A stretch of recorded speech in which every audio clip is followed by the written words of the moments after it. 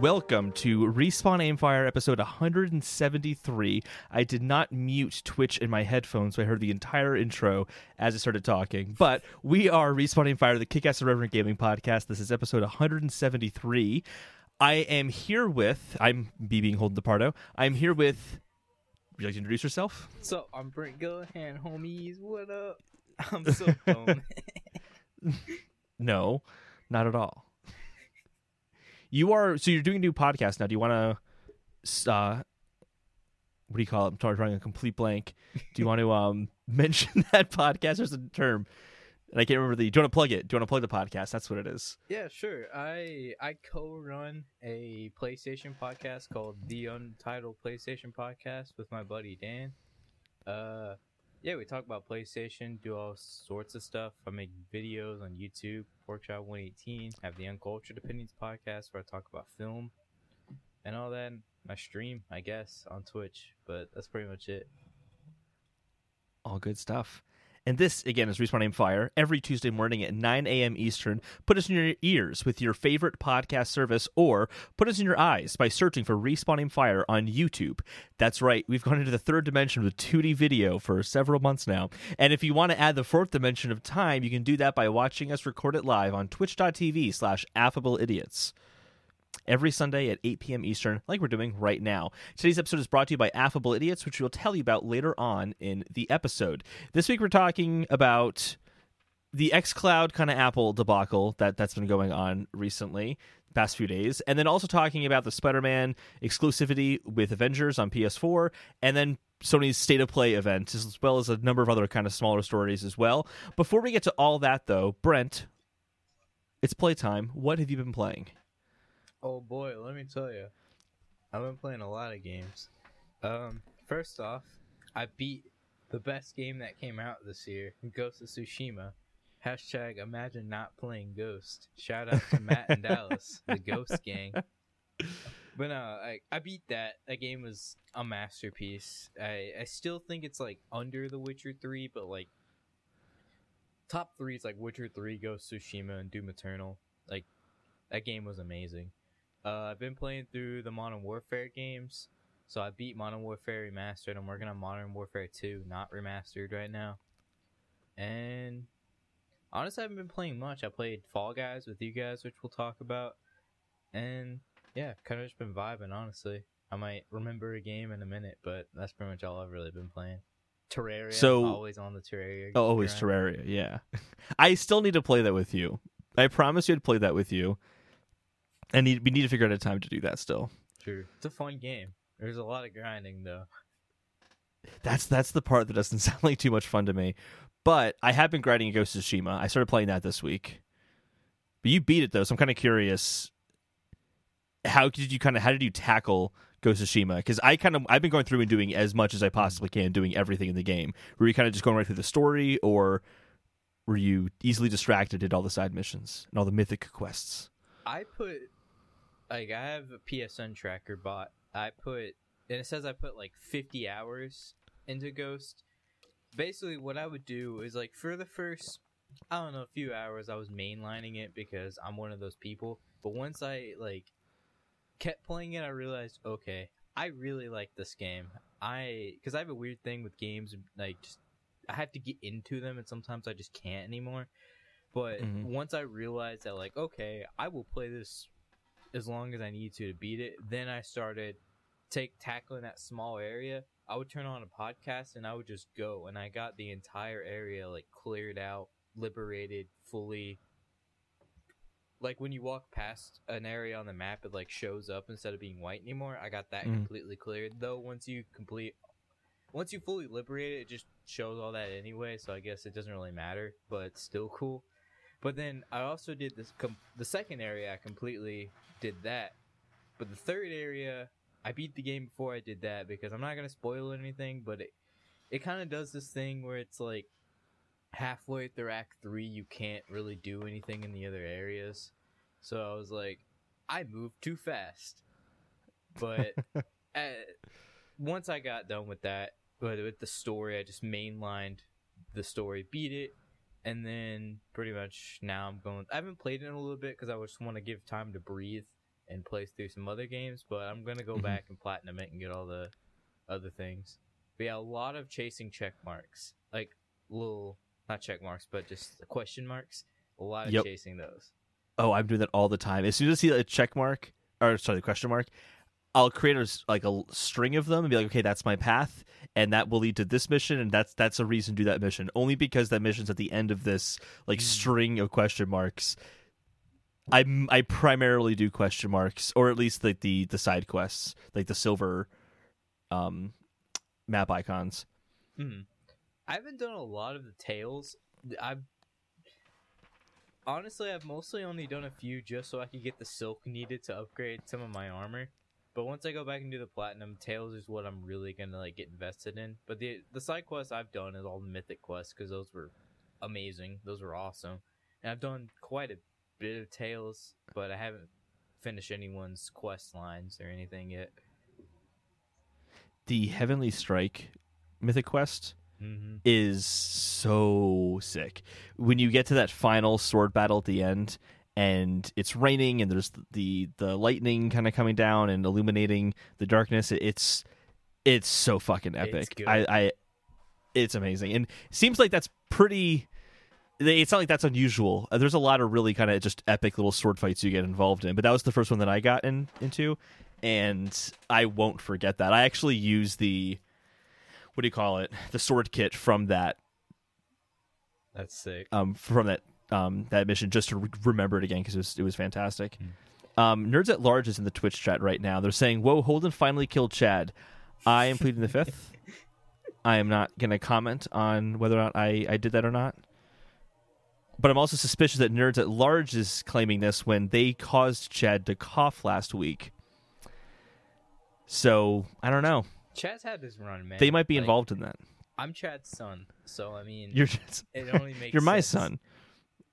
son. Like I said, I don't know what y'all have gotten into, but both of you are suddenly my dad, so I don't really understand.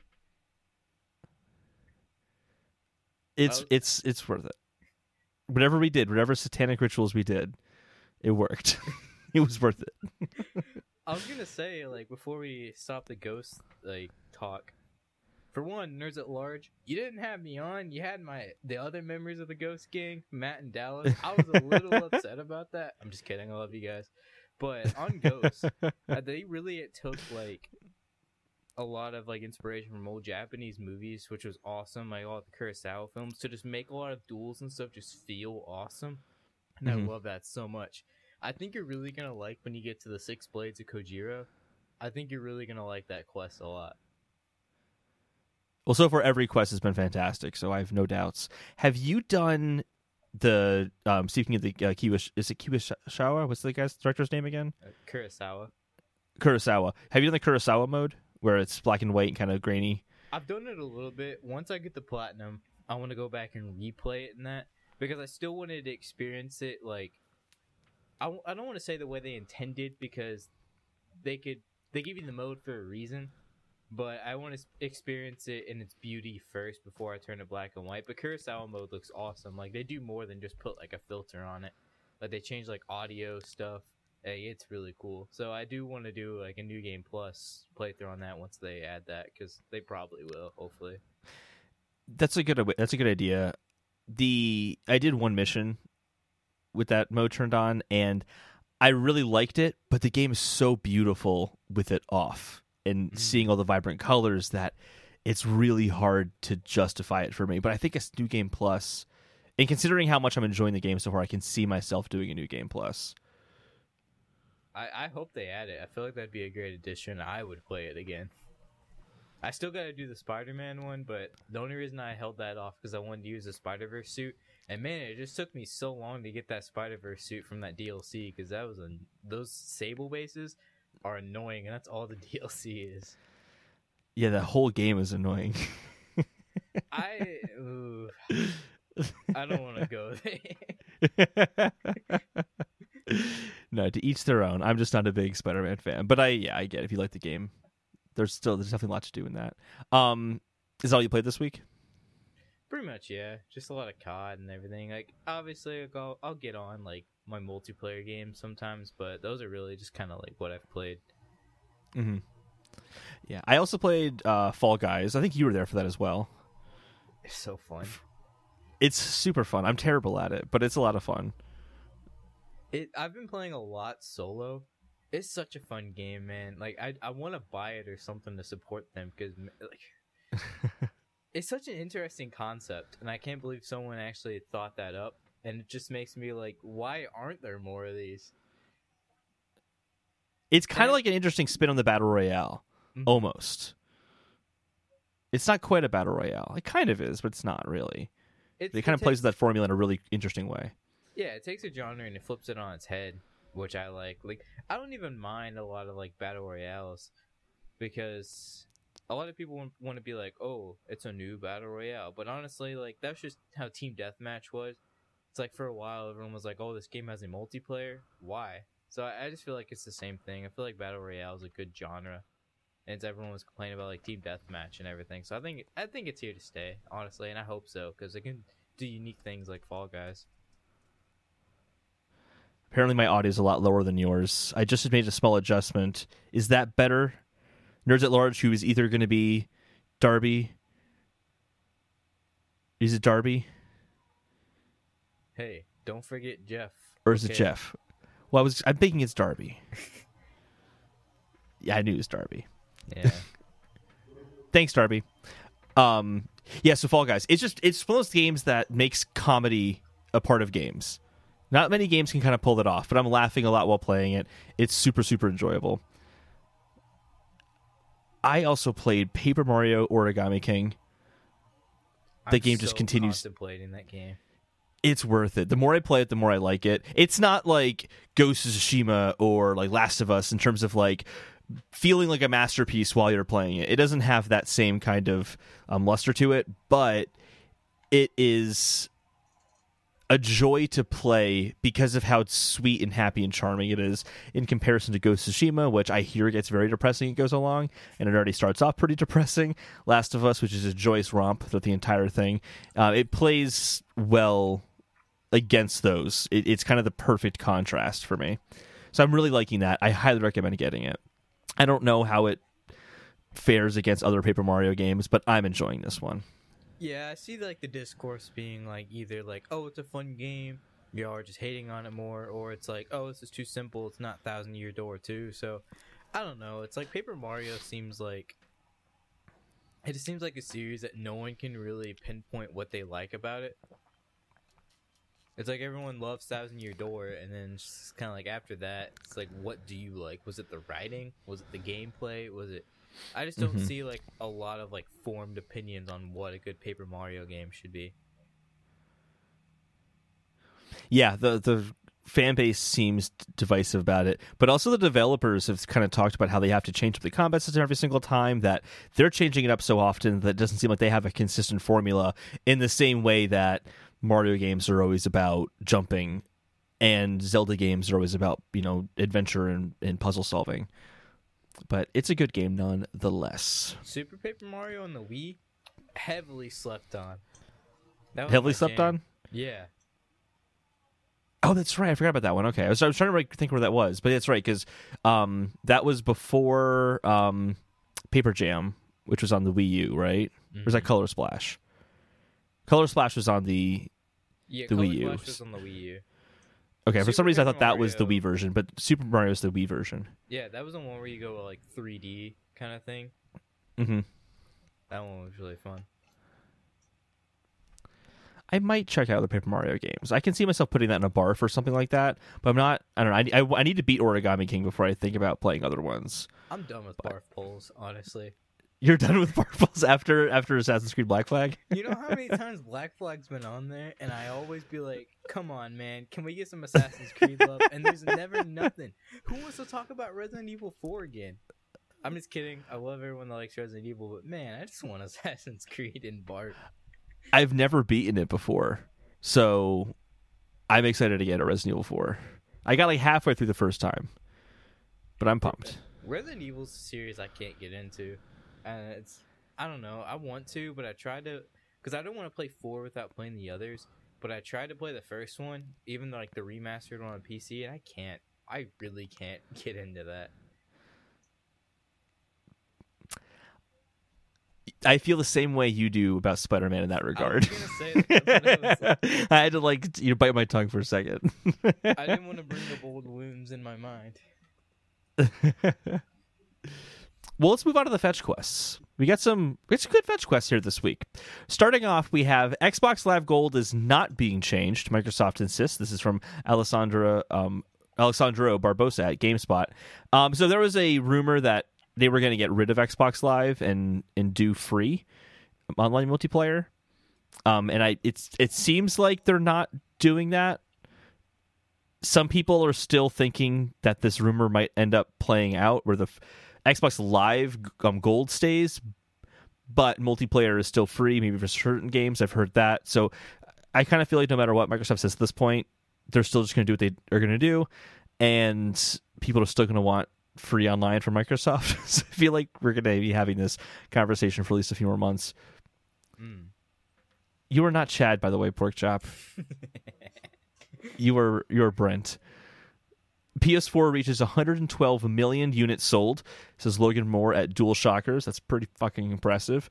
Also impressive is Final Fantasy VII hits Final Fantasy VII Remake hits 5 million copies sold. That comes from Nadia Oxford at US Gamer.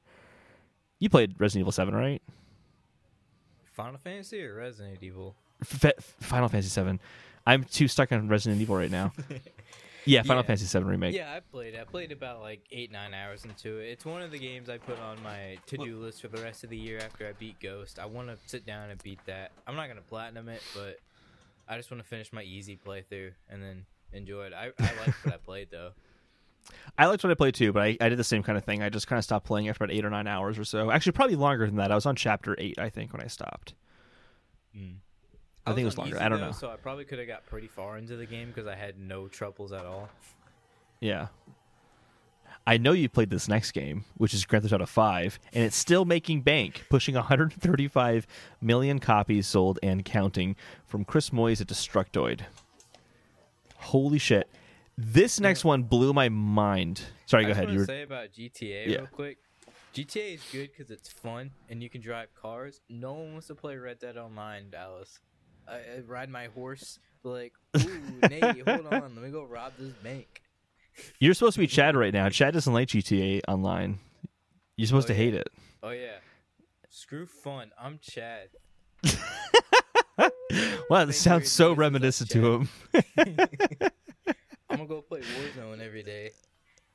If anyone doesn't like fun, it's probably me more than Chad. Yeah, you don't like Spider-Man, so... Yeah, exactly. Case in point, I don't like Spider-Man. What an asshole I am. This next one really, really surprised me. Animal Crossing New Horizons sales reached 22 million, and as Nintendo's net profits rise over 500% year on year. Holy shit. That's a lot of copies for just a few months. That's what happens when you don't release any games this year. Yeah, exactly. No, that's impressive. I haven't put my cap down yet. It is pretty cool seeing being an Animal Crossing fan for a while and seeing some people don't want people to join in a fan base, but I'm okay. I'm happy that people are finding something to take solidarity in, especially during these times, which I don't like when people bring current events into reviews, but Animal Crossing is one of those games that really helps with current events and everything. So I'm absolutely getting into it. It makes me wonder if the next Animal Crossing game, how much of the momentum they'll be able to keep up with the next Animal Crossing game, because hopefully there won't be a pandemic still happening when the next Animal Crossing game comes up. Are people still going to be really into Animal Crossing, or was the pandemic really the thing that pushed those sales over the limit? Because this is way over even the best-selling Animal Crossing games. I'm sure it was a catalyst. I'm sure it has to do with people being stuck inside, needing something to do, but also just the Switch. I think I think most IPs Nintendo puts on the Switch see astronomical numbers more than they would on other consoles. So I think it's kind of a factor of both of those things. So I think when they make a new one, I think it's going to be relatively the same. I think old fans are still going to buy an Animal Crossing game, and I think these new people are going to buy into that and go on. In terms of the kind of new fans coming in, I hadn't thought about that as a fear. Oh no, new fans coming in, it could ruin the community. Even though I haven't played Animal Crossing now in a few months, I want to say, I still follow the subreddit for New Horizons, and the community has been awesome. They do such clever, funny things. They're so welcoming and supportive of each other. It's like it's kind of crazy how actually their user base more than doubled what like their best, or actually it's a little bit under doubled what the last game sold in just a few months. It was crazy how big it was. Like when it came out, like everyone was getting turned up. Like celebrities are playing the game, which celebrities are people. They can play video games, but it was just crazy seeing like how much people were like on Animal Crossing and like playing it so much. It was nice to see. I'm glad it's selling a lot. Yeah. Hopefully Nintendo makes more games that sell a lot. They're actually recruiting right now for level designers to work on a new 2D action game. This comes from Liam Doolin at Nintendo Life. They were basically asking in a tweet that featured Yoshi's Crafted World and New Super Mario Bros. U Deluxe. So this presumably they're looking for those kind of style of platformers, but they do specifically call out 2D action games. So that's cool to see they're still working on that. I still like the 2D style of games, so I'm happy to see that Nintendo's going to keep that up. Yeah, like I'd be devastated. Some of my bread and butter for real, like 2D platformers and all that. Mm-hmm. Even just 2D Zelda games, I would be devastated if there were no more 2D Zelda games. Like I like the 3D ones, but the 2D ones are great. They're so good. Yeah, those are great on the 3DS, and I'm glad we're getting a little bit like with Link's Awakening on the Switch, but I hope they double down and put a lot more on the Switch, especially if we're waiting for like Breath of the Wild 2 or something. I want, well, obviously the Metroid Prime 4, but on that kind of Zelda, even though it's not 2D. More though, even 2D, I would love just a collection of Zelda games. Like there's that rumor of the Mario collection coming out for the 3D ones. I would kill for like a 2D top-down or 3D Zelda collection. Like either or. I hope they do it. That would sell like hotcakes. If I were to pick, I'd say 2D. I think 2D would be really sick. I would like to play like Ocarina of Majora on a new console like the Switch, but I would honestly kill for more 2D representation because I don't think they get as much love as like an Ocarina or anything. Yeah. I also just think that the 2D games are better for puzzles and for difficulty. They're not I think the 3D ones are easier. Like it's Seasons and Ages, if you go back and play those games, they were actually pretty there were some pretty difficult parts of those games. Also, 3DS, one of the big highlights of 3DS for me was that it had every 2D Zelda game. Oh, exactly. Every single one is available. I want that on Switch. It'd be fantastic. This next story I think you're going to be more excited for than I am, is that Rocksteady reveals they are developing a Suicide Squad game. Thank you, Dennis Patrick at GameRanks. Brent, your thoughts? I'm so hyped. Like, I guess I kind of am like the superhero DC guy. It's like, I want more Batman because that's my bread and butter. Batman, Spider-Man, I guess. But man, Suicide Squad, like, I feel like we've known this for a while. And it's like there's always... I'm on so many tangents in my head. But I'm extremely hyped for it. I saw people be like, oh, this is anticlimactic. Why are they announcing it now? Why don't they just release it? Well, it's like every single time there's an event or something, there's always, what's Rocksteady working on? Is it Batman? We don't know what they're working on, so I'm going to assume it's Batman. So, I mean, it kind of makes sense to, like, temper expectations. Like, hey, before we get to Fandom, Suicide Squad, that's what we're doing. Warner Brothers is probably doing Batman, but we're not.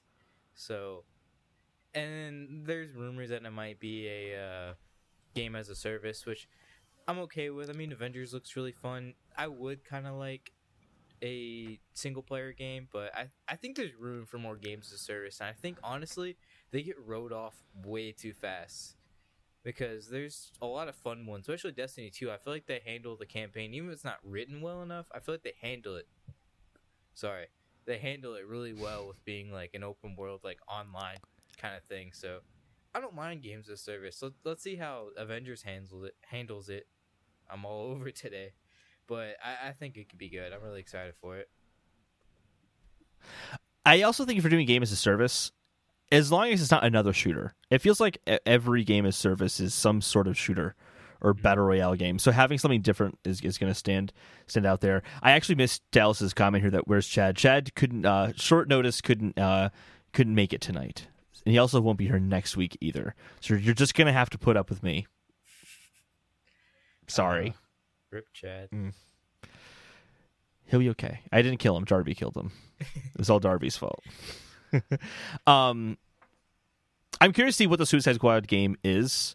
I'm going to kind of the Avengers comparison. I've been warming up to Avengers a little bit more now that I'm hearing the combat is. Yeah, he's totally fine, Dallas. Nothing's wrong. It was just like nothing huge.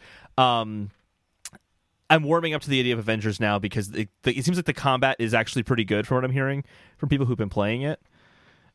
And that was one of my big concerns is it looked really boring to play. Mm-hmm. So I might end up being interested in it now. I don't know. We'll see. And if this is kind of similar to that, I think kind of playing as villains would be cool as opposed to playing as the heroes and like causing destruction. The concept of Kill the Justice League, because I can't remember if they specifically said that or like there was a rumor going around, but that was floating around. That sounds awesome. Like imagine like if you are like hunting down the Justice League because they got mind controlled or something, and then like as you take them down, they join your team to defeat the big baddie. That would be awesome because you would have your Supermans, your Batmans, your Flash, your Wonder Woman. Like it would take place around the Suicide Squad, of course. But if you're recruiting the Justice League, I feel like that could be awesome. And like the two of you have to like work together to fight the big baddie. I'm so down for that, even if it is a games as a service. And they show off Superman on the cover, don't they? Or the poster, the tease. Yeah, people that's say definitely Bizarro, Superman. But I don't think it's Bizarro. I think it would look a lot different if it was Bizarro. It's 100% Superman in my mind. Actually, I'm zooming in on his eye. His eye looks red. I don't know much about Bizarro, but that seems more like a villain version of Superman thing than. It looks like he's got like that blue kind of like haze from it. He could just be mind control. If it was Bizarro, I feel like his face would be completely screwed up. And everything, mm-hmm. His suit would be tattered and everything. I don't think it's Bizarro. I think it is the whole Kill the Justice League thing is they are mind controlled and you have to take them down or something like that. So it would make sense for it to be Superman. Mm-hmm. Because like if it was Bizarro, why would the Suicide Squad need to take him down? That's a Superman job. And I don't know. This could be their own unique world. Yeah, I have no idea though. I hope it's not Ultraman because Lego DC Villains just did that plot, and I don't want to copy. I didn't even know there was an Ultraman. I really don't know much about like comic book stuff in general. Yeah, it's the Justice Society. They come from like another. I think it's the Justice Society. They come from another Earth, and they're kind of like different versions of them, but then they turn evil, and it's just weird. Like there's Owlman and everything. Well, lots of games feature creatures from other planets. Kind of like Pikmin 3 Deluxe Switch version, which will arrive on October 30th, 2020. I had to take the segue opportunity. I had to do it. It was just too good. That's from Jenny Leda at Silicon Era. I've not played Pikmin before. I don't know if I'm getting this or not. I'll cop it. I haven't played it, and I think that's the point. Everyone's like, I know I focus too much on what people say, but it's like I like being in the conversation. I think everyone's like, yo, why would you buy this for $60? And I mean, I get it, but it's like they're adding more content. Let's be honest, and everyone's tired of this excuse. No one bought the Wii U. There's so many good games they made that nobody played, and now they're coming out on the Switch, and every IP gets a resurgence when they come on the Switch. So I mean, it's a good move for Nintendo. I mean, if you want to say like I don't want to pay $60, I get that, but everyone spends $60 on these things. Like I feel like I had this conversation with Tropical Freeze when Donkey Kong Tropical Freeze came out, when Link's Awakening came out, when Mario New Super Mario Bros. U Deluxe came out, when Mario Kart 8 Deluxe came out. Mm-hmm. Like it's always like, why is $60? They're not adding anything new to it, and it's the same thing every time. It's like, well, people are buying it, so yeah, they're gonna keep doing it. Like if you don't want it to happen, then don't buy it. But everyone buys it. I buy it. And people make these games. Like they still put work into these ports. Labor has to be paid. Like games are probably going to $70 now. So I mean, obviously a port doesn't need that, but it's like we still see that games aren't really making that much, even from the $60 price tag. So I think it makes sense. I think people think they know how to price a game, but they're not really making the game, I guess. Mm-hmm. So it's hard to tell like what you need to put your budget towards and what makes a price. If they're obviously making more money off of this than they would off of Breath of the Wild 2. Mm-hmm. But the profit off of this goes towards Breath of the Wild 2 as well. So like I don't mind. I'm just funding the company I like because I want more games from them. So like, I don't know, it doesn't really bother me too much. Yeah, Nintendo's usually a company too that like they'll take pay cuts or step down or something if they need to like help exactly. things. So it's not like an EA or anything in my mind. So I don't think Nintendo needs to make a profit. Obviously, there's a bottom line, but I don't think it's like CEOs being greedy, being like, "Hey, we need more money." Like it is going to a lot of the devs and everything too. Well, Nintendo had a huge loot box problem. They really screwed people in Splatoon 2. So. Yeah, Doom Eternal. They screwed people Okay. with Splatoon 2 by not having a matchmaking. Yeah, okay, that is very valid. And by having Salmon Run be time based and not, or it's not available all the time. It's available at certain times. It's ridiculously stupid. I don't like it. Yeah, I don't know why. A lot of people are going to like that Doom Eternal and The Elder Scrolls Online have been announced for PS5 and Xbox Series X with free upgrades. Brent, you must be excited about this one. I know you love Elder Scrolls Online. Oh, Yeah, and Doom Eternal. ESO I need to get back into, but Doom Eternal, I had an underrated tweet and I found it super funny. I was like, I bought this on it's like I bought this on Steam. Do I get a free upgrade when PC2 comes out?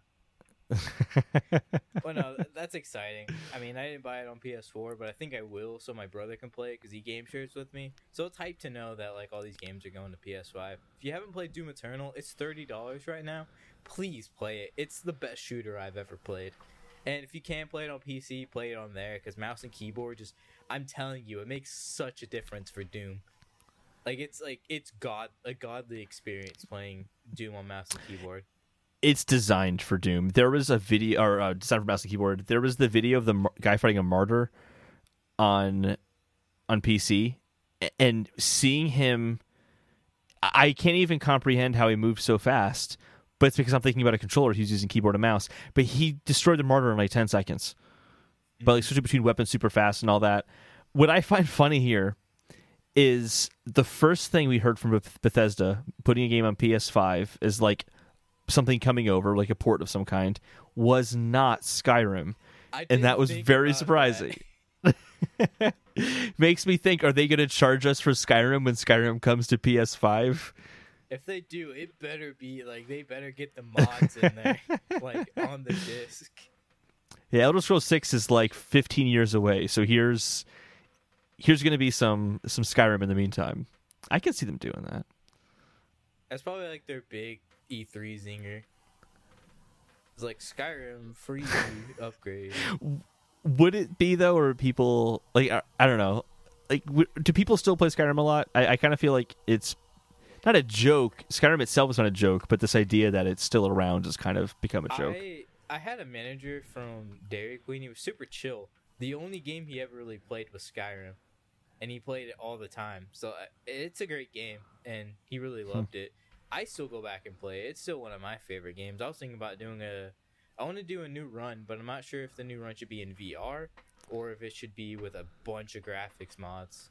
Because I try to go back to that game every year. I own every copy of it, unfortunately. So I mean, even Switch, you can play it on Switch. Yeah, great place to play Switch. it. It's all right. I had to wait literally 24 hours for my code from GameStop though. So please don't buy digital codes from GameStop app. They literally make you wait 24 hours to get it. That's ridiculously stupid. It doesn't Christmas money. I was so mad. I can only imagine that it takes 24 hours because they have really old DOS-based computers, and it takes them 24 hours to process the code and send it to you because it's just that slow. It's the only logical explanation. There could be nothing else. Usually when companies are like, oh, it may take up to 24 hours, they give it to you, like PayPal. It's always like, oh, it may take hours or 24 hours to get your money, and it's always there in like 2 seconds. Yeah. I don't know why GameStop was like, oh, we mean this literally. They have literally the code at a timer, like send code in and then counting down the seconds until they count. But it was exactly 24 hours. It was like that. This is why GameStop is ruined. They're done. Honestly. Except I feel bad because there's a really good worker in one of the malls in Kentucky, and he was so sad I was moving. So rip that guy, I guess. He was trying to get manager. The final two quest log items here in the fetch quest. We have Cyberpunk 2077 will have a new Night City Wire, August 10th, which, if you're watching us on Twitch, is tomorrow. If you're listening to us as a podcast, it happened yesterday, and I hope you like it because It was we can't bad. talk about it yet. It was so bad. Don't watch it. No. It's Cyberpunk. It's going to be great. I'm super excited. Is it though? Yeah, it's going to be awesome. I'm super pumped. The game The looks so generic. No, And you're I crazy. love The Witcher. The writing's going to be great, but man, that gameplay doesn't look good. Well, I had the same concern over Avengers, and then it turned out the gameplay apparently was not that bad. So it could just be Cyberpunk is the next Avengers. Who knows? It could be the That's next a weird Avengers. sentence. President Trump's Tencent executive order doesn't target video games is our final little blurb here. President Trump is going to have this. He's basically was going to put a stop on transactions involving WeChat, and people thought that because he's going after WeChat, which is a company that is also owned by the same people who own Tencent, who makes the games that we all like, or some of the games, or at least has a vested interest in games that we like, that it would impact the video games too. And it's not, so we don't have to be worried. So that's good news. I'm curious to see how that goes, because I know they also said TikTok has to sell its... They have to sell TikTok to a U.S. company in like 48 days or something, or it gets banned. So I think there's things like that. I think they came out and said it won't attack games, but I could see a war on Tencent eventually, which would be weird because Tencent owns literally everything. I had a tweet where I was like, that epic gamer moment when Tencent owns literally every game. Because that's how it is at this point. Don't they own like 100% of Riot Games or something? They own a lot of shares of a lot of different companies. They're definitely all over the place. But I don't know how much it involves. I'm usually very skeptical of China being involved in companies, but I don't think they're changing the games in any way. So I don't know. Yeah, I don't know. People were upset when Tencent was like, "Hey, we're partnering with the Pokemon company to make a MOBA," which I'm glad Darby thinks looks fun because that game looks really fun, and I'm glad we're the only two that think so. Yeah, you were literally the only two. I think most people can care less about that. But that's just me. I don't know. In that case with that specific announcement, I think it was just so weird how they announced it. It was like they had a day of announcing some stuff that wasn't all that huge, and then said, and then tomorrow we're going to have another announcement, and it's like, ooh, what's that one going to be? And then it was just the United Kingdom. I don't know, it was weird. I'm not big into MOBAs though, so that, and I'm also not a big PC player, so I think that's why I'm missing that kind of MOBA. I like League, interest. so I mean, Unite looks Yeah. good. I mean, I was hoping for a Diamond and Pearl remake, but I'll take what I can get. My trackpad on my laptop keeps disconnecting, or my external trackpad. I can't move it. I can't get to the next story. There we go. It's so weird. There we go. It's all fixed now. So moving on to the Microsoft Quest log, which is a new story that just popped up right before we started recording. Chad, It's the only thing in our Microsoft Quest log. That is disrespect, Chad. I'm trying not to interrupt you with chat, but that is... He said I look like the Link amiibo. I mean, that's a favorable comparison. Link is awesome. I mean, true, but I'm trying to get my hair cut so this blonde goes away. Also, Dallas, Nick Merckx liked your tweet. He finally noticed you, buddy. Go get your setup. I don't even know who Nick Merckx is. Who's Nick Merckx? He's this really good streamer, and Dallas has been harassing him on Twitter for like a week, trying to get him to like buy him a setup. Well, I'm very happy for you, Dallas. That's huge news. Speaking of huge news, this is again the news story that just came out, breaking for the first time ever on Kotaku, not us. But it's a report. Leaked controller mentions second next-gen Xbox console. So there's a picture of the white Xbox next-gen controller. And on the package, it says that it's going to be compatible with the Xbox Series X and S, which is the first time we've seen that it get officially referred to. The Verge were able to confirm that the photos were actually real. So it seems like this is official. This is happening. And then Jeff Grubbs, who is a commentator, he said that in the next few weeks we're going to find out. The next 3 weeks we'll find out about the console.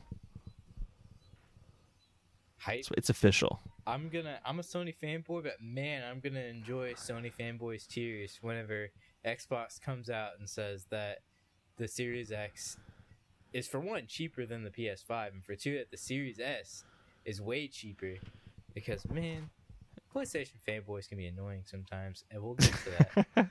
We will talk about that later on. Yeah, I'm very curious how these two products get priced.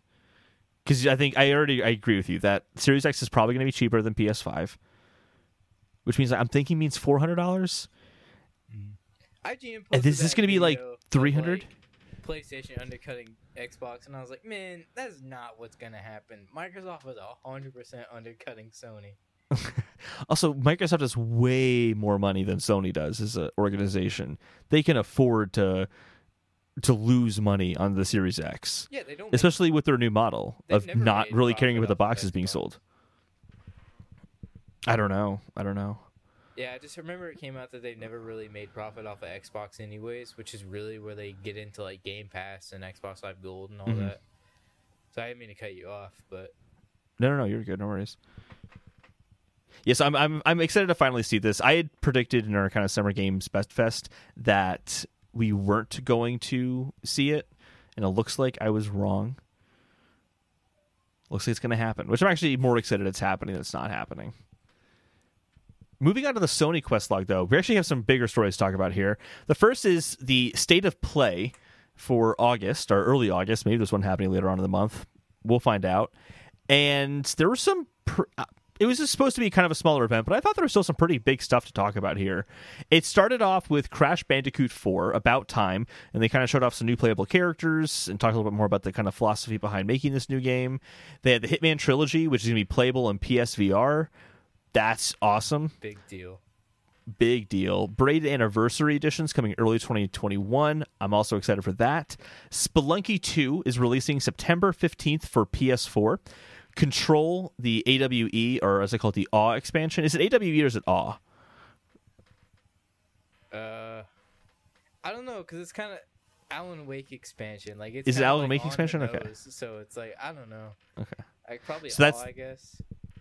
I'm calling it the AWE expansion. That's coming August 27th, and it is the crossover between Control and Alan Wake, which is very cool. And I think they've also said their next game is also going to be in the same kind of Alan Wake Control universe, which is cool. That'd be sick. I haven't played either of them, but that would be sick.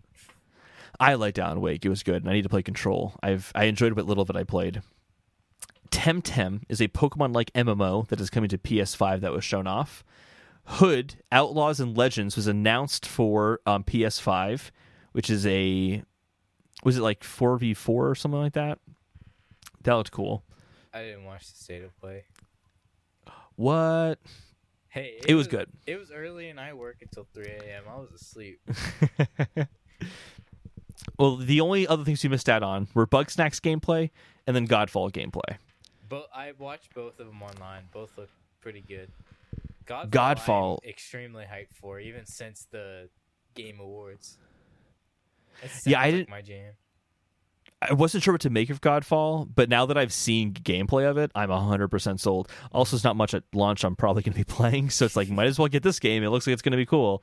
Yeah, I'm more excited for Godfall now. That looks awesome. Super pumped about that. Did you play Braid? Have you played Braid before? I have not. I haven't either, but I've always wanted to play it.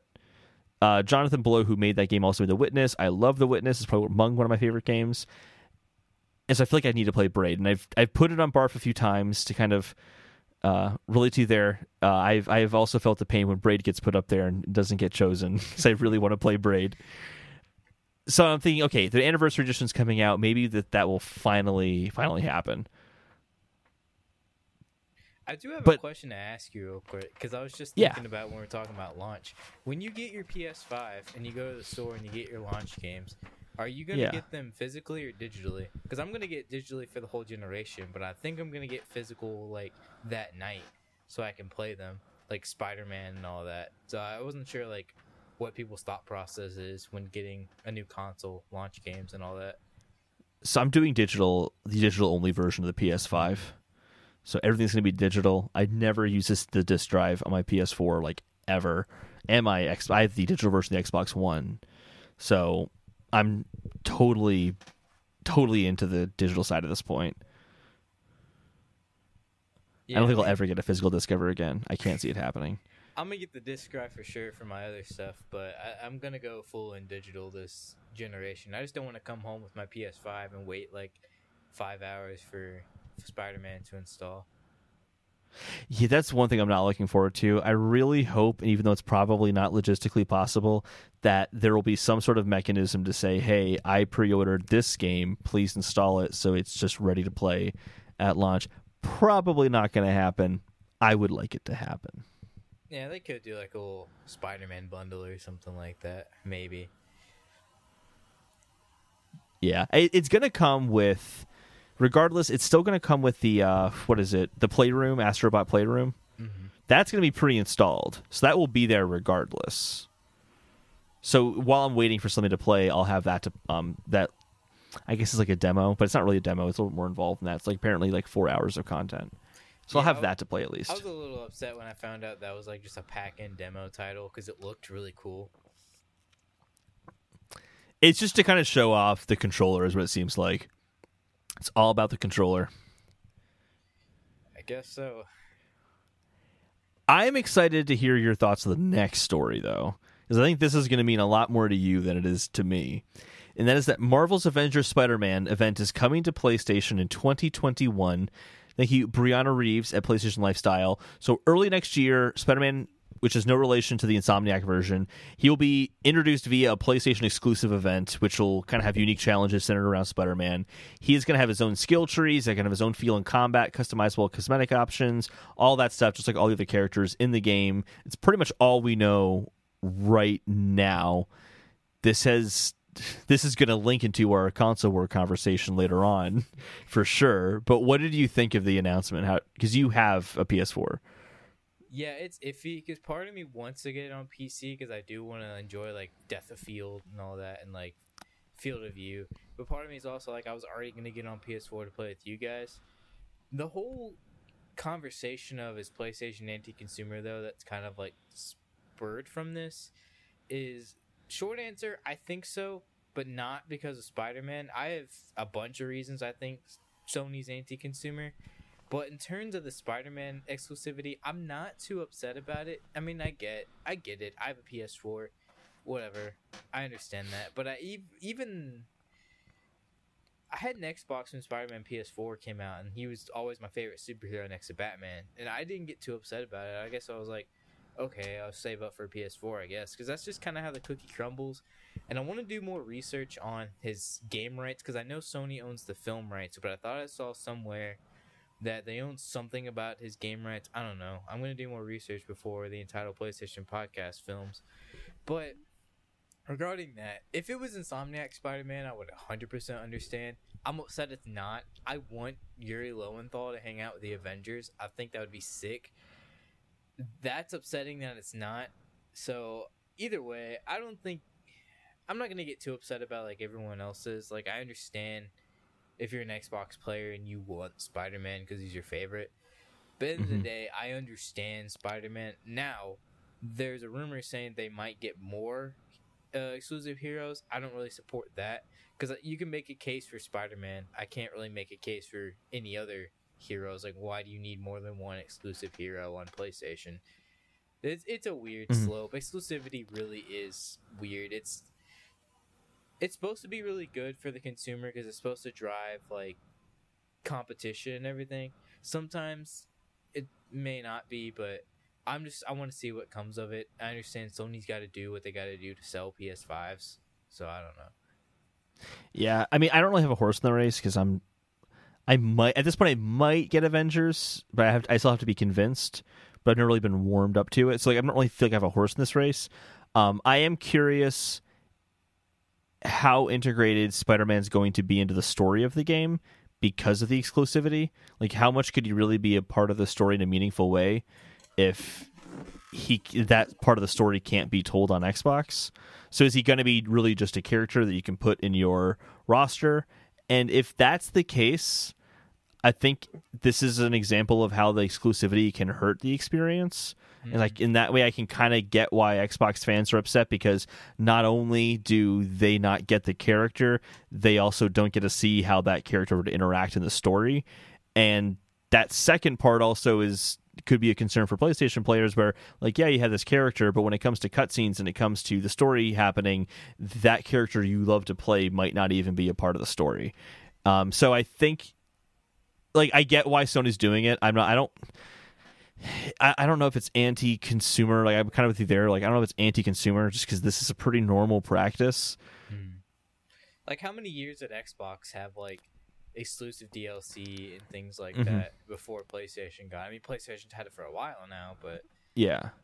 Blessing, I think, said something really good on PS I Love You and kind of funny. I can't remember if it was Blessing or Imran. I think it was Blessing. It was something about like once they do like the big year 2 expansion, it could be like for year 1 they're not really doing anything, and I agree with this fully. Like year 1 they're not really going to do anything for you because the campaign's already done. Even Greg said that like you're going to beat the campaign, it's going to be done already before Spider-Man even comes out. But then whenever year 2 happens, Spider-Man will have to be there. I don't think on Xbox, if he's still exclusive, I don't think there's any room for them to like not put Spider-Man in the cutscenes. It's like an Ultimate Alliance thing. It's like there's people in the cutscenes, but they're not in your party. Like you're not necessarily like they don't have like a lot of exclusives, except technically the first one technically did on Xbox for a little bit, but I don't know. There's not really exclusives, but it's the same thing. It's like people are in the cutscenes, but you're not necessarily playing as them. So like Spider-Man could be there trying to fight Ultron or whatever, but doesn't mean you have to play as Spider-Man. So I don't know. I mean, there's going to be more characters in Avengers than just the 4 you get in a team anyway. So I don't think there's any room for saying that he can't be in a cutscene.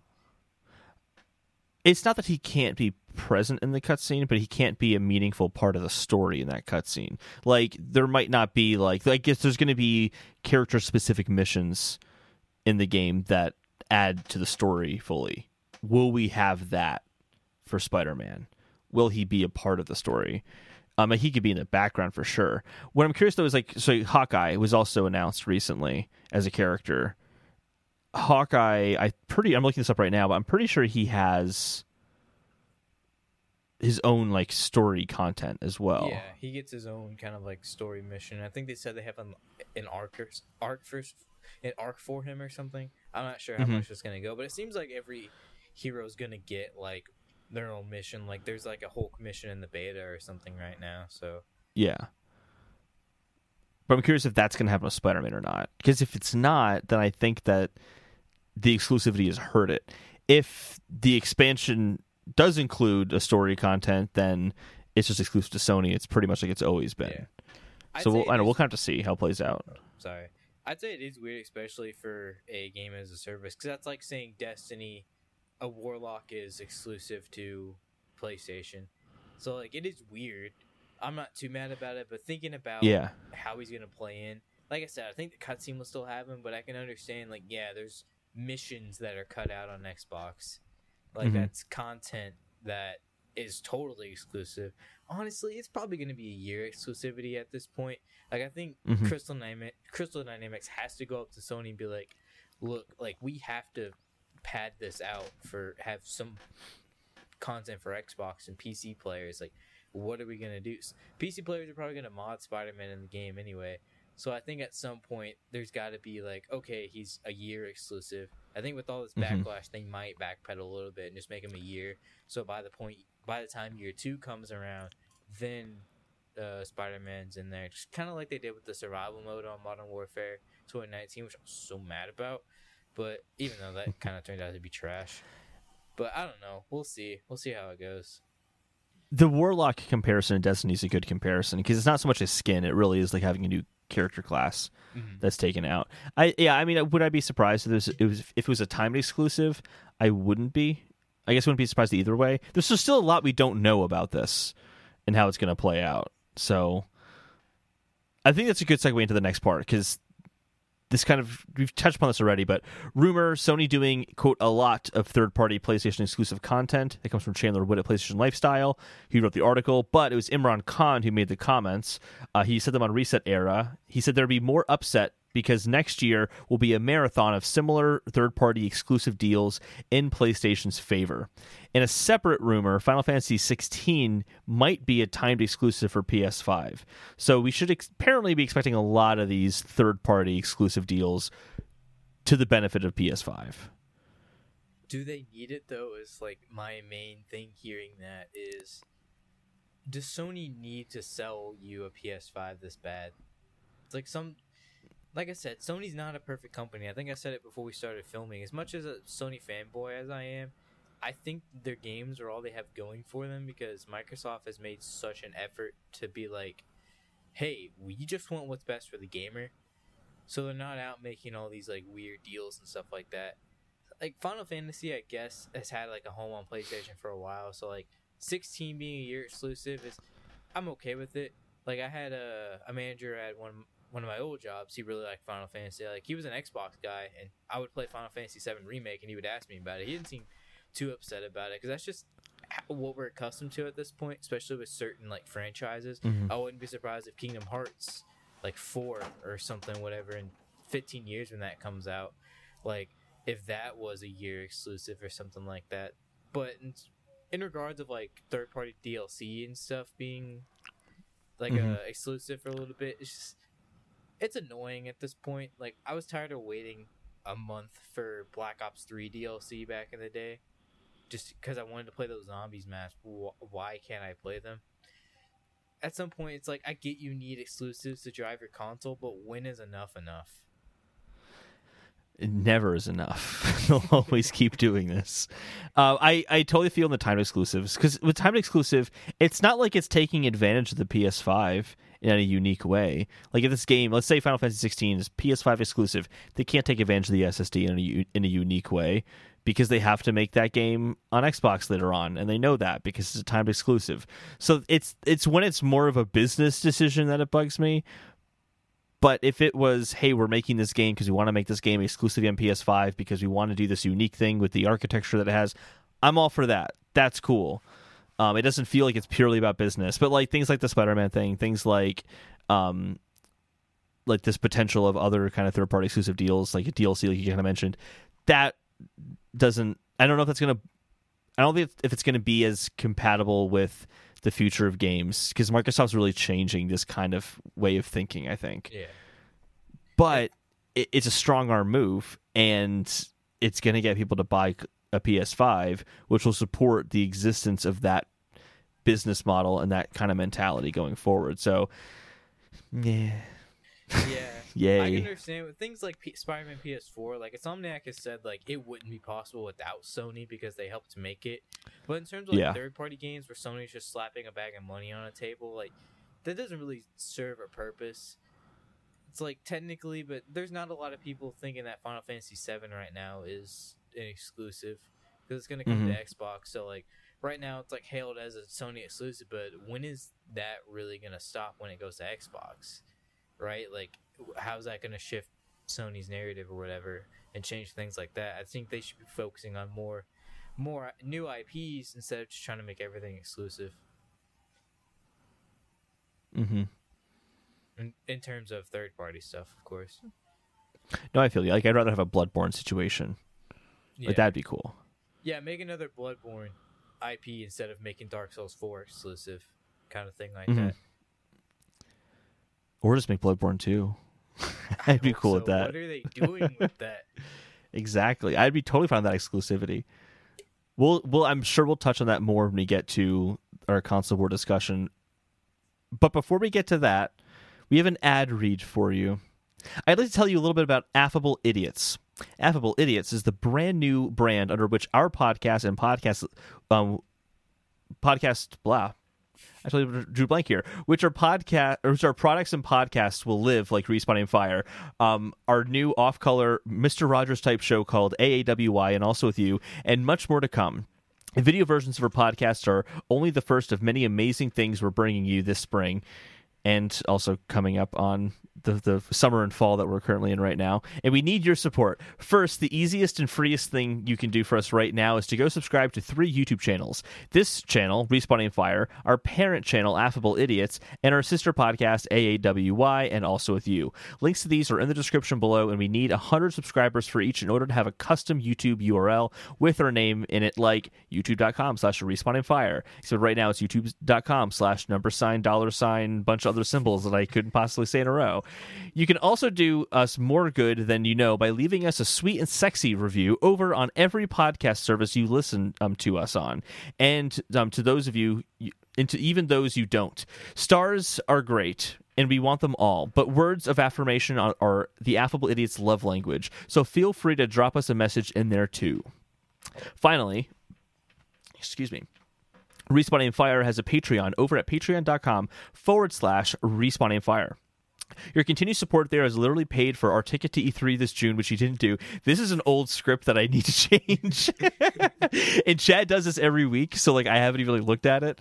We'll go to E3 next year, so we'll pay for that as well. And we're incredibly grateful to each and every one of you. If you want to support us, $1 gets you playtime with each of us, influence over what we play for Barf each month, and super cool, sexy wallpapers for your electronic supercomputers. One thing that the Patreon has paid for, I'll be doing a Twitch stream in September. I'm starting, so I had a capture card I got for that and other things as well.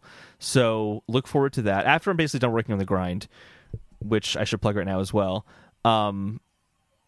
I'll be focusing on the stream as well. The grind is upcoming. It's going to be launching. I was trying to get it August 22nd, but that slipped. It's August 31st is when it's going to launch. It's going to be a 3-episode arc just talking about Google Stadia, why it's failed, comparing it to how other companies have been introduced to the market, and why they were successful when Stadia failed, and then talking about the future of Stadia and whether or not it will end up being a meaningful platform going forward. So look forward to that August 31st. 3 episodes, one each week. It's going to be pretty awesome. I'm excited for it. But what's also awesome is our main quest, which actually talks about something I'll be talking about in the grind, which is, should Apple allow xCloud? So we had a subscriber interrogative from @Matt from RI, and it was so good it just became Matt. Yeah, the boy Matt. all capital T, capital B, the boy. It was so good we had to make it our main quest. The question is, would love to get your thoughts on Apple/xCloud developments. So let's just read a little bit about this. So we start an article here from Ron Amadeo from Ars Technica. Apple won't let Stadia or xCloud into iOS, citing App Store guidelines. So Apple claims that they won't allow game streaming apps on their platform because they can't review every single game for the platform. The games would also be locked to the app, which means that they're unable to integrate into the App Store, which would allow for user reviews, but also in-app purchases would be kind of avoided in that case, and Apple wants that share of that money. The App Store guideline forbids store-like interfaces and remote desktop-esque services that connect to a non-user-owned device. So you can have a PC or a Mac at your home that you can remote desktop into because it's your device. That's different. You can't remote into Google Stadia server because that's a different computer that you don't, as the user, own. That's kind of the distinction they're drawing there. And then the store-like services, that's just basically Apple preventing other companies from bypassing the 30% cut that Apple gets from any App Store purchases. So that's kind of Apple's arguments for this. Microsoft provided a statement to The Verge, and then we'll talk about our own opinions on this. Our testing period for Project xCloud preview app for iOS has expired. Unfortunately, we do not have a path to bring our vision of cloud gaming with Xbox Game Pass Ultimate to gamers on iOS via the Apple App Store.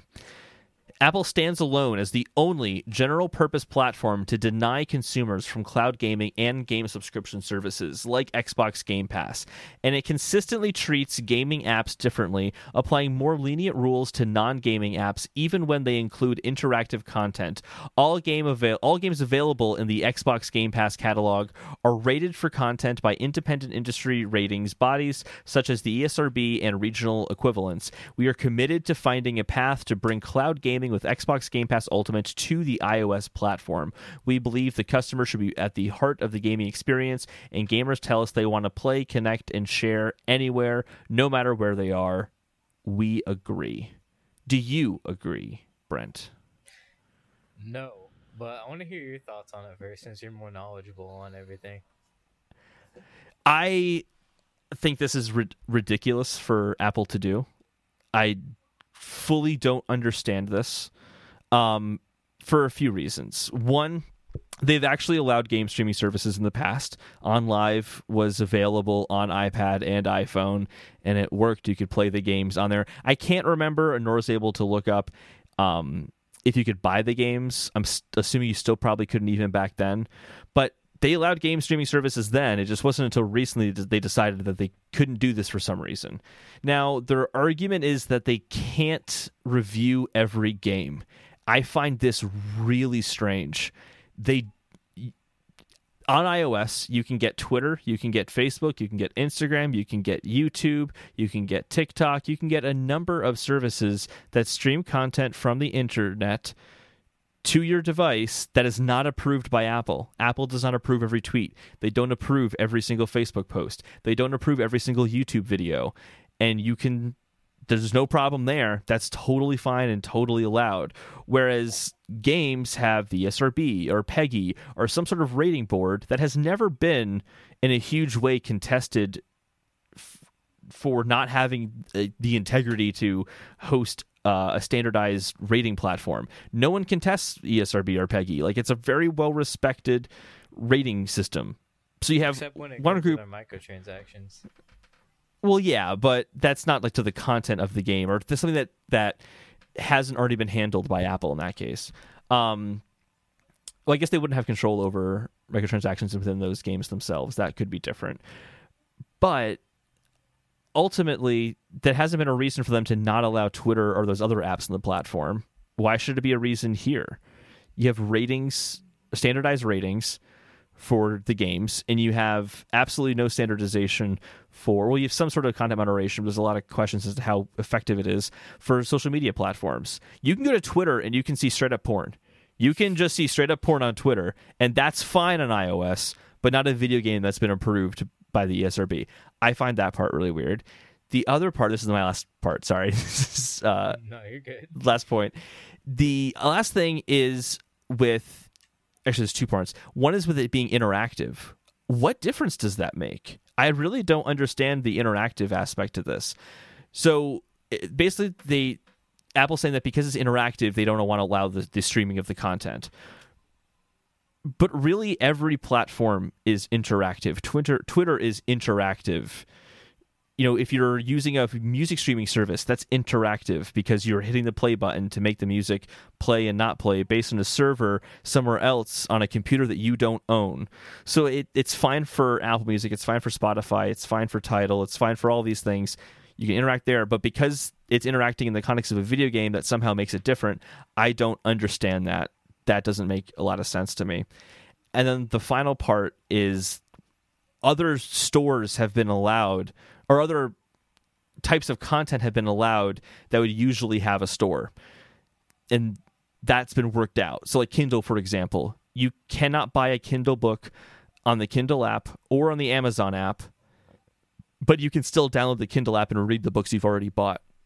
Would it be too much to ask that at least Stadia and xCloud or any other game streaming service that wants to release in the future is allowed to have transactions off of the iOS device, but still allow people to play on the iOS device? I don't think that's unreasonable. They did it with Kindle.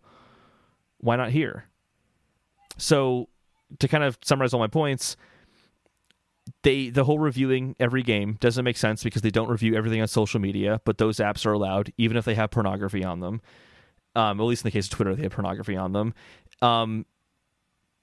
The second point I can't remember right now. And then the third point was that they have apps that you can purchase content on. Chad has a 2 cents he wants to throw in here too.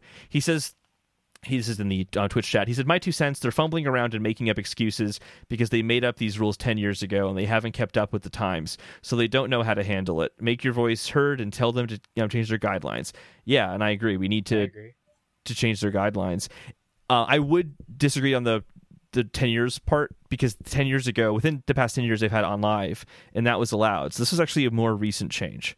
But either way, the voice needs to be heard, because this is ridiculous. And I think Apple will listen, because I've seen a lot of people on Reddit talk about leaving Apple to play games on Android, because they would rather play games on their phone than have an iPhone. I think the biggest thing to take away from this, honestly, could probably be that Apple wants to make their own streaming services. Yeah. It's Yeah. either that, or it's like Chad said, like if they're just too stubborn, like whatever you're talking about, like on live or something. I don't know much about that, but maybe that was like a small thing, and now they're like, oh, Google and Microsoft trying to take our platform, like, which is still anti-consumer and bad. Like I said before, I was like, Apple sucks, because I mean, I like Apple as a platform. I think they do cool things. Like, honestly, most of my things are Apple besides PC, because I will never have a Mac. But it's just like, why? They always have these guidelines, and sometimes I understand them. I understand the chargers thing, because they want to produce weight. They want to get rid of waste and everything. I understand that. But when it comes to things like this is just dumb. And I understand their browser thing too. Like, they want certain trusted browsers, like, to be custom browser with the new update or whatever. I completely understand that. But this, with not being able to have xCloud, it's 100% a competition thing, in my opinion. It's Apple and Google, Google and Microsoft just standing above them, being like, give us this, and Apple's like, no, we're not gonna let you do things on our platform. Especially if they want to start a Google Stadia or an xCloud or something, which it's gonna fail. But I mean, I don't know, it's just dumb. I think there's time for them to change it, but if they've had this testing for so long, like, weren't they only able to play like MCC or something like that? Yeah, just the one game. So like, the 5 games in the one game, but yeah. If they've had that for so long and like it hasn't been able to do anything with it, I'm sure they've had plenty of meetings with Apple. They've probably tried to give Apple money, and they haven't budged. So I don't know what they're gonna do. Even the backlash, like, Apple's way bigger than Android. I think some people saying they're gonna go to Android isn't really gonna sway Apple that much. But I don't know. I hope they change it, and I still will make my voice heard. But at this point, what are we gonna do? They've been known to be hella anti-consumer, so what's really gonna happen with this? Yeah, they definitely value having a lot of control over their platform, for sure. The whole whether or not they're making a game streaming service, that I'd be very interested to see if they do, because if they do release a game streaming service and this happened, the antitrust lawsuits will come after them, hands down. I can't see it not happening. Chad mentioned that OnLive never actually came out in iOS, and he says, believe me, I was thirsty for it. Thirsty in all caps.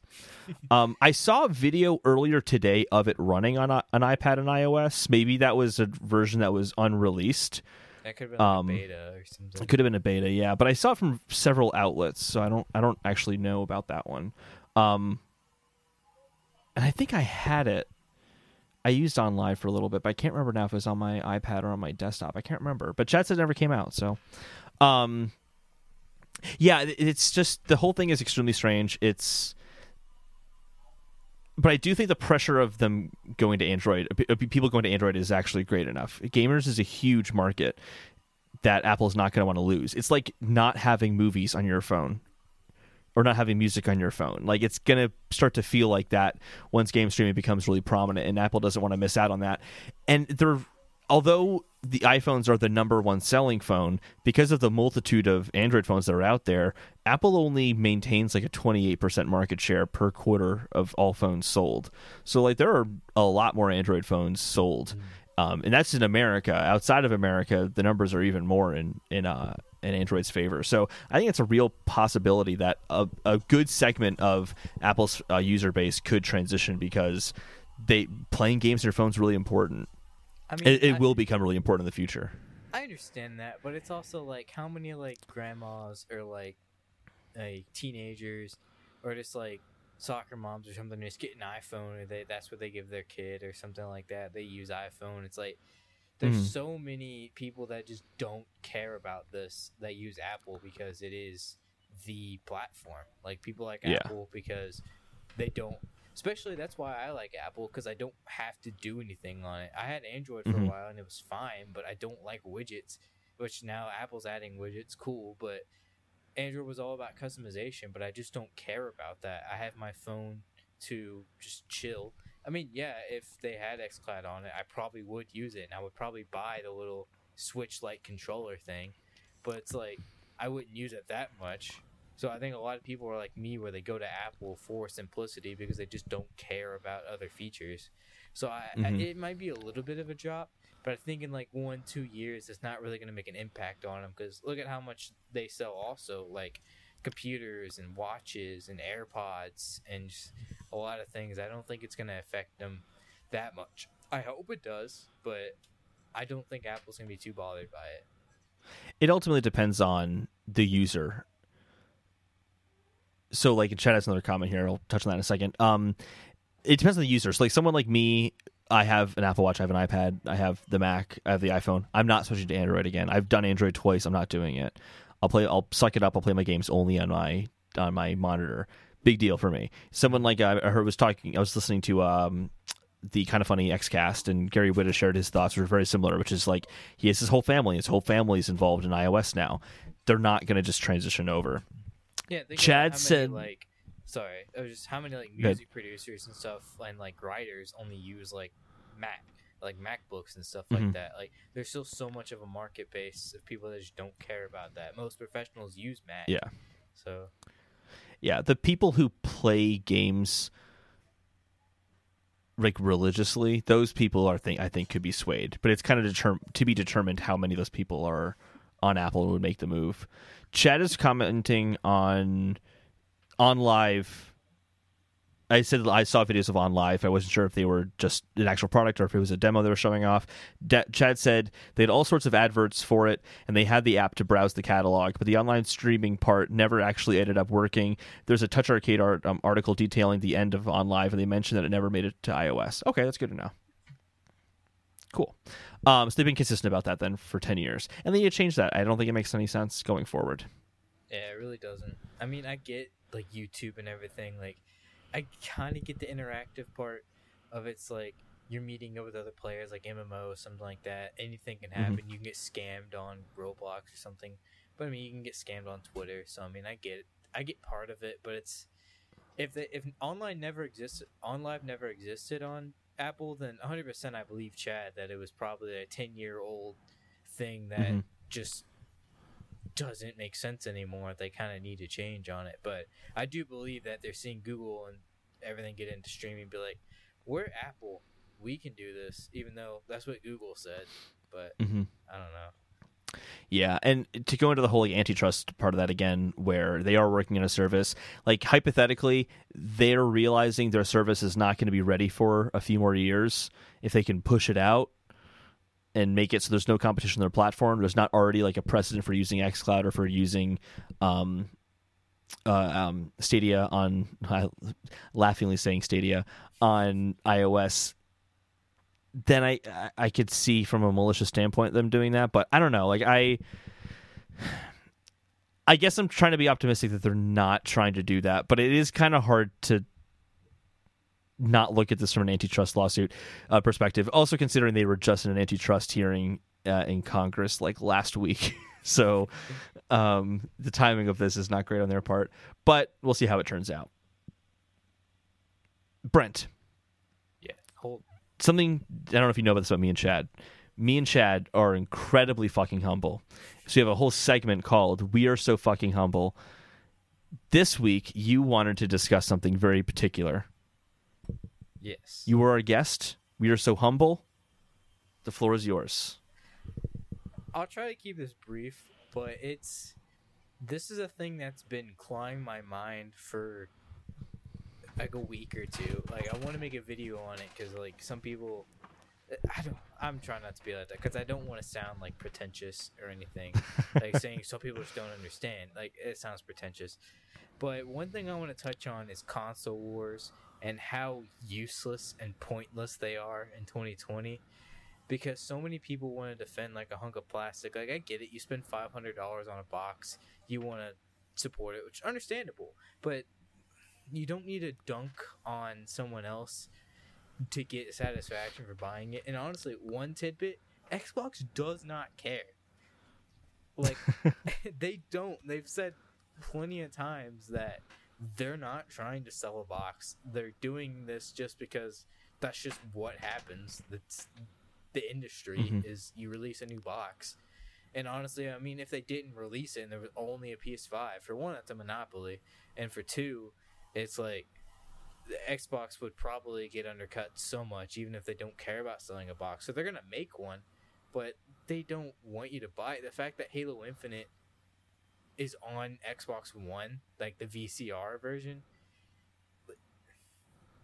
they have Xbox Live Gold, which it sucks that they're not taking away because I think that would be the ultimate zinger for them. But Absolutely. they have Game Pass. They have so many things that they just don't care about. And I get some people will say like, oh, that's just because Sony dominated this generation. And maybe so, but you also have to think about management. That was Don Matrick at the beginning of this generation, who was all about movies. Hey, this is the Xbox One. We're about movies. And then now you have Phil Spencer who's like, we're about games. We just want to see the gamers be happy, and we want to give stuff for the community. That he said plenty of times he likes PlayStation. He's not trying to undercut them. So it's like there's so many Sony boys like myself, but so many other Sony boys that just like go out and attack Xbox. Like Xbox, they have Halo. Halo looks bad. Look, here's Horizon Zero Dawn. It looks amazing.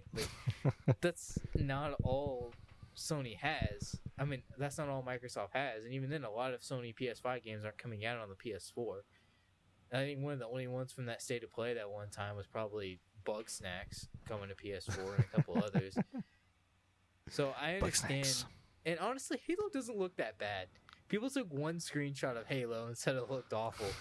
That screenshot looked really bad. Yeah, that one screenshot looked really bad. That screenshot's bad, but the rest of Halo didn't look that bad. And honestly, I believe it's like a 5 months old build because Microsoft was it like, makes hey, sense. people are begging us for Halo gameplay. They're going to say the game's going to be delayed if we don't show it. Do you have a build ready? And 343 is like, oh, we have a build from like 4 months ago. It's the only one ready. I believe that's what happened. I think Halo's going to look not like drastically different when it comes out, but it's going to look better. Mm-hmm. And also, was the whole controller thing this week or last week? Did y'all cover it last week? The DualShock Which 4 controller? and DualSense thing? Oh, actually, that was technically this week, and I didn't include it. But yeah, so the DualShock 4 controllers will work on PS5, but not for PS5 games. Yes. That ruffles my feathers. And that's another thing where I think Sony is anti-consumer. And I get in a lot of fights on Twitter because I'm young and this is the only time I have to do it. And I get really scrappy. But it's like, I've been trying to like explain to people so much that Xbox is allowing their controllers to be used on Series X. DualSense may have adaptive triggers, which is awesome. But the fact of the matter is they have to develop for the lowest common denominator, which is the Xbox One controller. If that doesn't have adaptive triggers, then third-party games aren't going to be exclusive to adaptive triggers. And then even Sony exclusives, I don't think there's going to be Sony exclusive that needs you to feel the vibration of the trigger, like to pull it halfway. I think there's a way around it if you were to do so. And then like the microphone, just plug in a microphone and blow on it. Like there's so many ways the DualShock 4 could be used, especially since, and everyone's like, oh, it's not, people are acting like the DualSense doesn't come in the box. It does, but it doesn't come with 4 DualSenses to be able to play a dumb party game. Like if I want to play Overcooked with my family where we're just grabbing any controller we have, like we're not worried about adaptive triggers and stuff like that to just play something with my family, like things like that. Like the Switch lets you use like GameCube controllers and Joy-Cons and Pro controllers and this, that, and the other, third-party Hori controllers, 8BitDo, things like that. Like, that's what needs to happen. Why can't Sony allow you to do that? And why are people defending things that clearly are not in their favor? Mm-hmm. I don't know. I really don't want to sound preachy and pretentious about it. It's just annoying sometimes because it lets big companies get away with things that... Ooh, that reminds me of this whole stupid Disney Plus thing with Mulan. You have to pay $30 for a rental, and people are eating that up when you don't get to watch the movie if you cancel your subscription. Just buy the Blu-ray. I don't understand why you just don't buy the Blu-ray, but companies, man, they're really... I agree with you though. I mean, the behavior is really dogmatic, where people will defend or attack the other company just out of this like dogmatic belief that PlayStation's the best, or Nintendo's the best, or PC's the best, or Microsoft is the best, and some people would say Stadia is the best. There's a kind of that dogmatism everywhere, and it's really destructive. And it's not even exclusive to video games. Like, this is, not to get too political, but like, this is exactly what bugs me about politics, is people get so attached to Democrat, Republican, and they're so dogmatic about it that it becomes really hard to have like reasonable conversations. But to bring this like back into video game, people don't look at facts or things like that.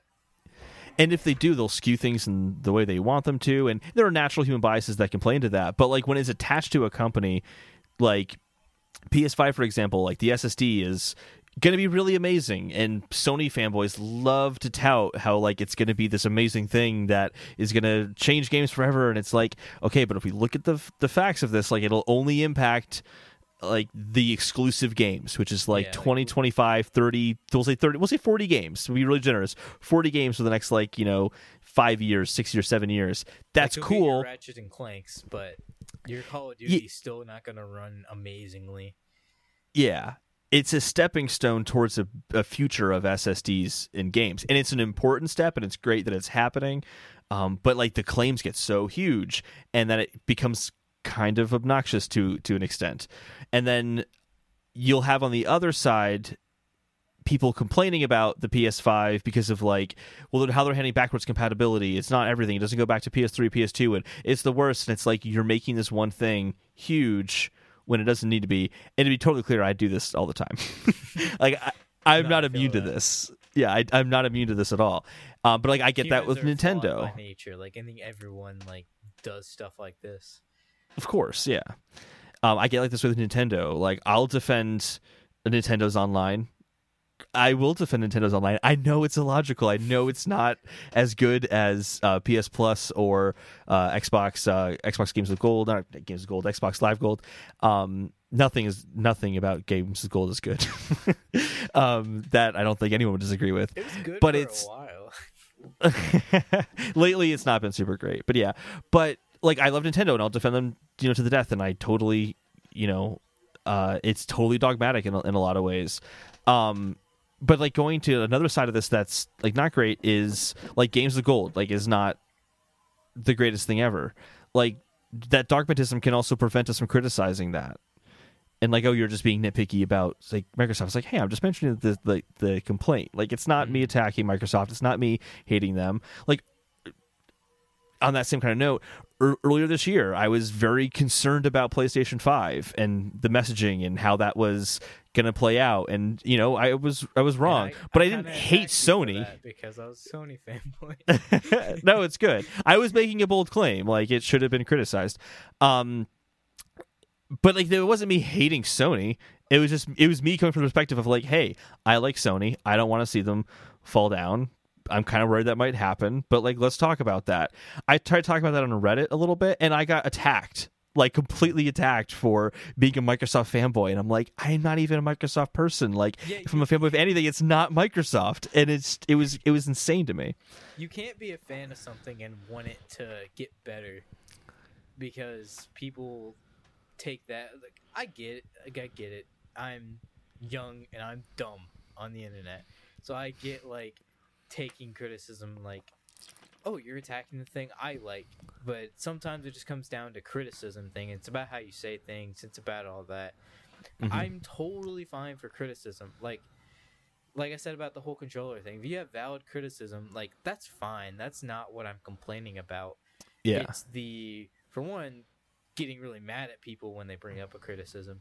And for two, it's like sticking to something that I feel like is bad and just not being able to speak up about it and just saying it's good when it's clearly like it may not affect you, which is fine. It's not going to affect everybody. It probably won't affect me that much, except when I want to play a game with my girlfriend or my family or something, just like Overcooked or something, which I get would work with the PS4. But if they make like an Overcooked 3, you get what I mean. But just things like that. It's just small little knowing how to handle and dish out criticism. Because I love Sony. I want them to get better, but man, they don't listen to people. They're not doing crossplay until they're like being forced to by the throat kind of thing. It's a bunch of things like that. Like they're very stubborn, a very stubborn company, and I think go ahead. No, it's what allows them to do that is that kind of dogmatic love of Sony, and I want to buy a PlayStation 5 regardless of if they do crossplay or not. Like it prevents them from even making those changes to the benefit of consumers. It's aggravating. Yeah, because I saw after the Xbox Game Showcase, the recent one, I saw everyone being like, "Man, Xbox is what was it? Their messaging is just off and terrible." I'm like, "No, it's not. Honestly, Microsoft's messaging is better and more concise than PlayStation's, and it seems like Sony did their PS5 reveal, and everyone forgot when Microsoft came out first and showed off the box. It was giving off so many details first before Sony waited like 10 months to reveal the PS5. And it's like, did you forget how much you were praising Xbox back then for all the cool stuff that they were doing for gaming? And then now Sony doesn't do it. It's like, oh, we don't need it then. I don't know. It's kind of dumb. I wish I could figure out where it stems from. It's like people attach these companies to their identity. And so, like, if you criticize the company, like, you're criticizing them, and it's like, dude, you cannot connect yourself to a major corporation like that. It's not a good idea. I did it with Apple for too long. It did not work in my favor. It didn't. It really didn't. That was me with, like, stupid things, like, either Nintendo or, like, comic books or just things like that. Assassin's Creed, things I really like. I've only now learned to criticize things like Assassin's Creed and all that, but... So, I mean, I definitely get it, because up until this year, that's the only reason it makes me so mad, is up until this year, I was so, like, oh, it just doesn't matter. Like, you don't need to complain about it, kind of thing. Like, I would never dish out criticism. I would just be like, that's fine. I mean, I like that. That's whatever. It wasn't until this year that I started thinking critically, like, man, like, a lot of this stuff is stupid, and you don't really need to be standing up for it. It's the world we live in. Yay. That's my soapbox. We have one last very important thing before we close out the show. Obviously, Chad is not with us. Game on Game Show is Chad's thing. Chad. He's no longer Rip Chad. with us. And damn you, Darby. We are going to sue you in court for whatever your magical powers did to Chad. But so we're not doing Game on Game Show because we don't have Chad here to do it. But we do have another not sponsored by. And both Brent and I both have something that we're not sponsored by that we just can't wait to show you. Do you want to go first, Brent? Do you want me to go first? How do you want to do this? You can go first. Yours is cool. All right. We are not sponsored by this partially used package of Duracell batteries. Duracell batteries are the longest lasting batteries that you can get in the AA, AAA, CD formats. They're trusted for medical devices and are great. The two batteries in here are actually old batteries. Don't use these batteries. I actually need to recycle these in a proper way. But if you are looking for batteries in the future, look for the copper top of Duracell batteries. They're fantastic batteries. Oh, are we supposed to have a pitch for ours? I just think mine tastes good. I mean, that's the pitch, but I believe strongly in this package of AA used Duracell batteries. I am not sponsored by Cup Noodles Stir Fry, don't eat what's in here because this is dried noodles from when I was eating it earlier. It's really good. It's Korean barbecue flavored. That's all I need to say. This is you saw me smacking on this earlier. I did. And Your I just smacking on wanna- it was so intense you had to mute your microphone because you were enjoying it so much. Yep. I just want to That's the say, testimonial there. like, to break transparency, that was a bit. People get mad about that. Holden told me to eat it during the podcast. It was allowed and approved of. I don't want to come off as a rude guest because I was eating noodles on the podcast. And that is our episode today. If you'd like to play with us every week, get a cool new wallpaper every month, and have a say in what we play this month, it's going to be Resident Evil 4. Support us on Patreon, patreon.com/RespawnAimFire. Only one tier for $1. But if that's too much, no pressure. Feel free to follow us and share your thoughts with us at RespawnAimFire on Twitter or at RespawnAimFire@gmail.com. Thanks. And now for a usual sign-off. Remember to always drink your Ovaltine.